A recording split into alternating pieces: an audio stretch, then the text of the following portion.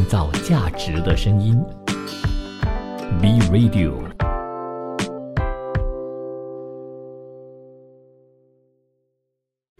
新趋势、新商机、新兴商业模式。今天是星期四，2月9号，欢迎收听国际经济123，我是晋川。我是康欣。其实人类有没有一些时候呢，会觉得自己很贪心，很理所当然，觉得有一些时候呢，商家就要给我这样的一些服务啦，等等的。比如说呢，最近马来西亚有一名网民呢，他就到一家麦当劳用餐，就发现他的单据上呢提供上厕所用的密码。一般上呢，之前我看到的就是他们单据上呢会有 WiFi 的密码，意思说你要是消费了之后呢，他才给你 WiFi 的密码，才可以用他们的免费 WiFi。现在上厕所呢也需要密码，这网民呢随后就拍下了有关的这个厕所的外观，只见呢门外就确实安装了智能锁，需要输入密码才能够把门打开。这个男子还写道啊，麦当劳提供 WiFi 密码很正常，但是麦当劳提供厕所的密码很稀奇。那帖文的下方呢，就有一些网民说啊，其实呢，这间麦当劳是在龙市的5级免登，用意呢是为了避免一些没有消费的顾客到店内霸占设施，并且使用他们的厕所。其实呢，他们这么做这个措施已经很久了，因为有些不是客户的人呢，去使用他们的厕所，甚至用来洗澡。那也有一些网民他们就说啊，其实在一些欧洲国家啦、欧美国家啦，许多的餐厅都是有用这样的措施，避免他们在店内的厕所呢被这些非客户上门使用。而且呢，这些厕所呢，相对来说都非常干净的。而且我就发现到呢，有些人留言就说，如果你自己是开餐厅的，很多人都到你的餐厅去用厕所，可是没有消费，你自己会怎么想呢？你的心里是什么感受？意思是说，有些时候我们要站在商家的角度去看这件事情。那如果你到国外去旅游，我相信到国外你每用一次厕所都要给钱吧，除了是这个餐厅里头的厕所。而且呢，之前我看过一篇报道说，国外的星巴克呢，其实也就是拒绝那一些不是客户用他们的厕所。的确了，如果要说密码锁啊、智能锁，可能这个做法比较的现代化，但是从很多年前开始呢，就像晋川说的，在国外也有一些地方呢是要缴费的嘛，甚至有一些看起来像是公共厕所的，还有一种就是在商场，特别是在购物商场，那个钱付下去会更加不甘心。为什么呢？因为刚刚我们说你没有消费不能用别人的厕所，理所当然嘛。但是现在我在你的商场肯定会消费，我没有事不会无端端跑进商场里头，我怎么样也要付停车费啊，可是还要额外花钱上厕所，说起来比密码锁我觉得更加说不过去。当然也有人是去 window shopping 啊，也有人去纯逛街没购物，对吧？那如果按照大家的理所当然的话，意思是说这些商场里头的所有的厕所都要免费让你使用吗？也不是。可是你算一算这个账要怎么算呢？比如说这个厕所，如果一间商场呢有10间厕所，我每个月呢就要让人洗20间的厕所，因为有男跟有女嘛，对不对？那这个工人的费用谁来买单啊？都是商场的这个持有人啊，或者说经营者嘛，你的这些消费者也不会去帮忙买单。所以呢，现在如果你要用，你就必须要付钱，这个听起来也很合理嘛。你反正就是要用这个服务，你付钱，那根本就是天经地义的事情啊。好，晋川，你成功说服我了，以后我就心甘情愿的在商场付钱上厕所。不过又说回来如果我们说需要密码啦，或者是说需要缴费啦，就代表他们需要一定的成本去维护，去保持它的干净。那我又说一些状况好了，可能我运气比较不好，如果去到一些缴费的厕所，需要密码锁的厕所，结果很肮脏，那个总该有一点不高兴了吧？我觉得你可以投诉，毕竟呢，你有权利投诉。那如果说他让你免费使用的话呢，你就不好意思投诉啦，因为别人是免费给我用，我怎么可以去投诉呢？对不对？我发现到这一点呢，其实香港人做得很不错。一般上我们都觉得香港人呢很会 complain， 就是很会发牢骚甚至是投诉，但我觉得他们投诉是有理由的。我记得有一次呢，我在香港旅行的时候，在一间茶室，有一个叔叔呢，他从厕所出来，他就对着那个店员说，你们厕所啊漏水啊，什么地上很湿啊，等一下我跌倒怎么样呢？这个就是因为人权啊，哪怕是如果今天呢，我是提供免费让你使用厕所，但是我地上有一滩水，你不小心摔了一跤，其实你也可以来控告我的。那我的确也有听过一些说法的，我不知道是不是真正背后是这样的原因啦。特别是在一些公共场合的厕所，他们特别要有特别要去拿钥匙啦，或者是要密码，或者是要付费呢，可能是因为当地非常多的流浪汉，然后流浪汉呢特别容易去会霸占厕所，甚至是在一些有冬天的国家，他们甚至会睡在里面，是。所以可能这些状况呢屡见不鲜嘛，所以他们就必须要有应对的对策。我觉得真的有些时候理所当然这件事情呢，也不是每一次能够派上用场了哈。当然我们刚刚说的是消费者抱有理所当然这样子的一个心态，业者其实也有的。马来西亚呢常常会见到就是有一名男子呢透过社交媒体就投诉，他说餐厅呢霸占了公共停车位来经营生意，甚至很不满他的妻子呢没有及时移车，故意用这个座椅来包围轿车，有一点就是挑衅的感觉，而且呢车顶上还放了一张椅子，而轿车呢也有被刮花的痕迹。当他向店家追究并且表明呢会向执法单位投报的时候呢，对方只是以好的谢谢来回复，这个男子呢是非常的生气啊。那帖文当然呢也引起了网民热烈的讨论啦。一些人认为这名妻子的轿车停在公共停车位呢没有什么不妥，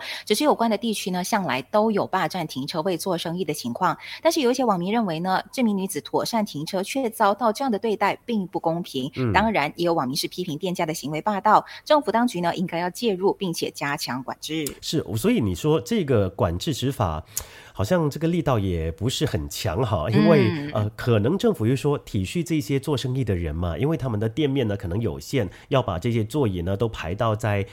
这个停车位啦或者五角机等等的，其实这都是违法的。那既然如果说政府给了一些方便哈，那是不是说就好好的利用这个所谓的方便呢？但是回到来，你方便了这些企业做生意的人，就不方便这些公共的使用者了。其实我自己也有一个经验，我突然想起，我就是在夜市，我真的在夜市摊位里面被摊位困住对，他们没有把椅子摆在我的车上，他们也没有对我做挑衅的行为。可是因为我很早就抵达那个地方，然后呢我不熟悉那个地区，我不知道那一天会有摆摊位，所以结果我的车从早上停到傍晚之后，我去到我的车，我发现哎呀我的天哪，四周围都是摊位围着我的车，我也不敢说什么，我就只好停在一边，然后呢乖乖的等所有的摊位收拾好，他们结束营业了，我才能把车离开，所以也是有非常多有趣的现象啦。创造价值的声音 B Radio。 新趋势、新商机、新兴商业模式。今天的新兴商业模式，我们看一下这2年呢，在台湾的大街小巷的广告看板都可以听到一句穿比不穿还要凉。服饰品牌 One Boy 撒下了铺天盖地的广告，代言人从郭雪芙、田馥甄、林心如等台湾的知名艺人，到近期甚至岳阳请到韩国大势演员朴敏英代言站台，看起来深不见底的预算呢，成为行销界的热门话题，在社群上掀起一篇篇的讨论。但是这一招真的有用吗？为何很少的品牌愿意采用这种做法呢？在广告席卷全台湾以后，最多人心里疑惑的就是为什么 One Boy 总是有花不完的钱呢？但是所谓的砸大钱呢，其实是一种相对的概念，影响判断标准的是营收规模、获利能力、股价等等企业的体制。以全球前5大广告主之一的三星电子为例子，根据调研机构 Statista 的统计，三星在2021年大约花了台币623亿广告预算。这个数字看起来很惊人，但如果以三星集团全年大约6.42兆台币的营收来看呢，行销费用只是占了1%嘛。换句话说呢，如果赚得够多，营收规模够大，这一点钱呢就不能算是好撒了。那如果说 One Boy 的行销预算其实不算砸大钱，为何要选择这种集中式行销的品牌不多呢？美而快的总经理王志仁就分析，原因就在大多数的公司不愿意走高风险高报酬这条路。One Boy 前期几乎将预算都集中砸在冲锋衣这款产品上面，从网红行销到郭雪芙、朴敏英等代言人都是集中火力打这件产品。然而大多数的公司即便拥有1亿元的行销预算，通常呢会选择2000万用在外套， 2000万用在裤子，一旦分散了预算，洗脑行销曝光的能量降低，自然也难邀到超高知名度的艺人代言。行销顾问呢就分析指出了，声量决定你的销量，以行销漏斗的一个概念呢，上层开得够大，曝光人数够多，漏到底下的转换数呢也就越高。而 One Boy 线下店面呢，看起来很多人其实是漏斗的一个结果，买得到足够的曝光，自然呢就会有相对的销量，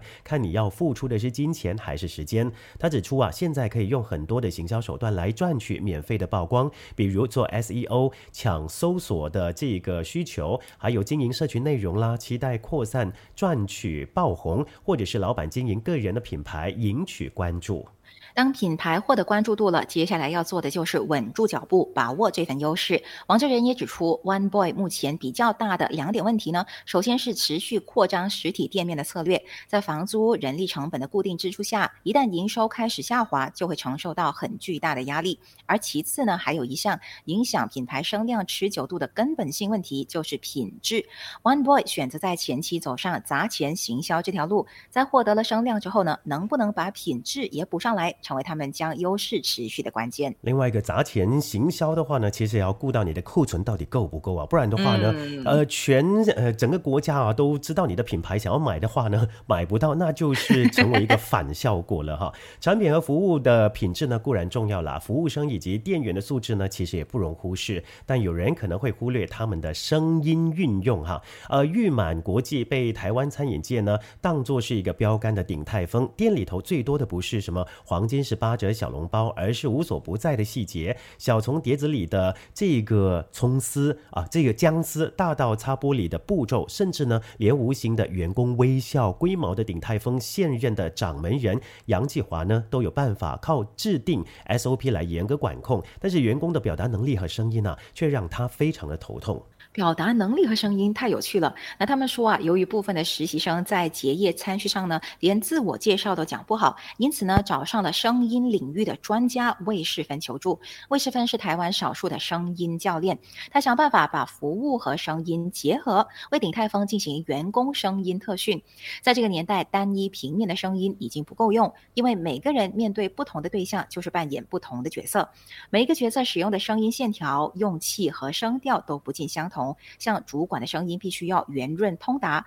而服务员的声音呢，就得让人感觉甜美有精神。那魏世芬呢，就是教导鼎泰丰的员工用音高、轻重和长短为自己的声音来上妆。以鼎泰丰员工最常扮演服务客人的角色为例子鼎泰丰呢不对客人喊欢迎光临，而是你好里面请，就是为了让客人有回家的感觉。而魏世芬就建议喊你好里面请的时候呢，要同时把脸颊上提，让靠近眼睛周围的这个蝶窦腔和鼻腔呢也产生共鸣，发出高音的音频，而声音听起来呢自然就像这个响铃般的甜美，而句尾2、3个字要上扬，听着呢会有受邀请的感觉，稍微拉长的声音也比较温柔，也会让人期待。要不要来示范一下？你好里面请，这样吗？很大压力耶，在说这个的时候，因为我们其实呢才是更加需要研究这个方面的人嘛。那在鼎泰丰呢，他们向客人介绍菜单也是服务人员的重头戏。魏世芬教鼎泰丰的员工呢划重点说好菜，也就是把店里与众不同的特色提高音调，或者是加上节奏的变化。比如说虾仁炒饭，如果用轻快又明亮的语调念出炒饭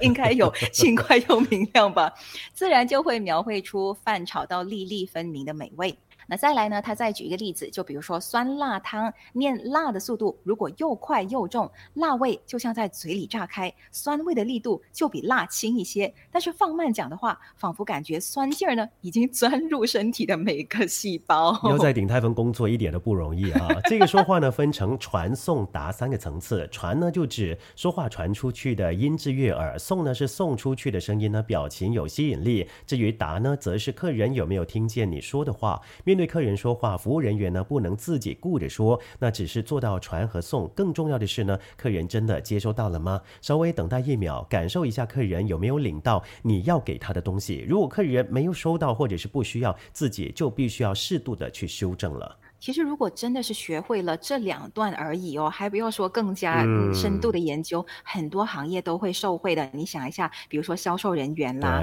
你对， 2个说话不同的语气，比如说我们这一行不用说啦，老师啦，或者是服务人员、客服人员啦。但是我又有一句话我就想起了，不是有说吗？一句话呢，不是在于你说的是什么，是在于你怎么说。所以是。如果每一个人都学习起来的话，我们的沟通更好，关系更好，每个人的人际关系都可以提升。哇，鼎泰丰竟然是送了我们这么宝贵的一堂课。创造价值的声音，B Radio。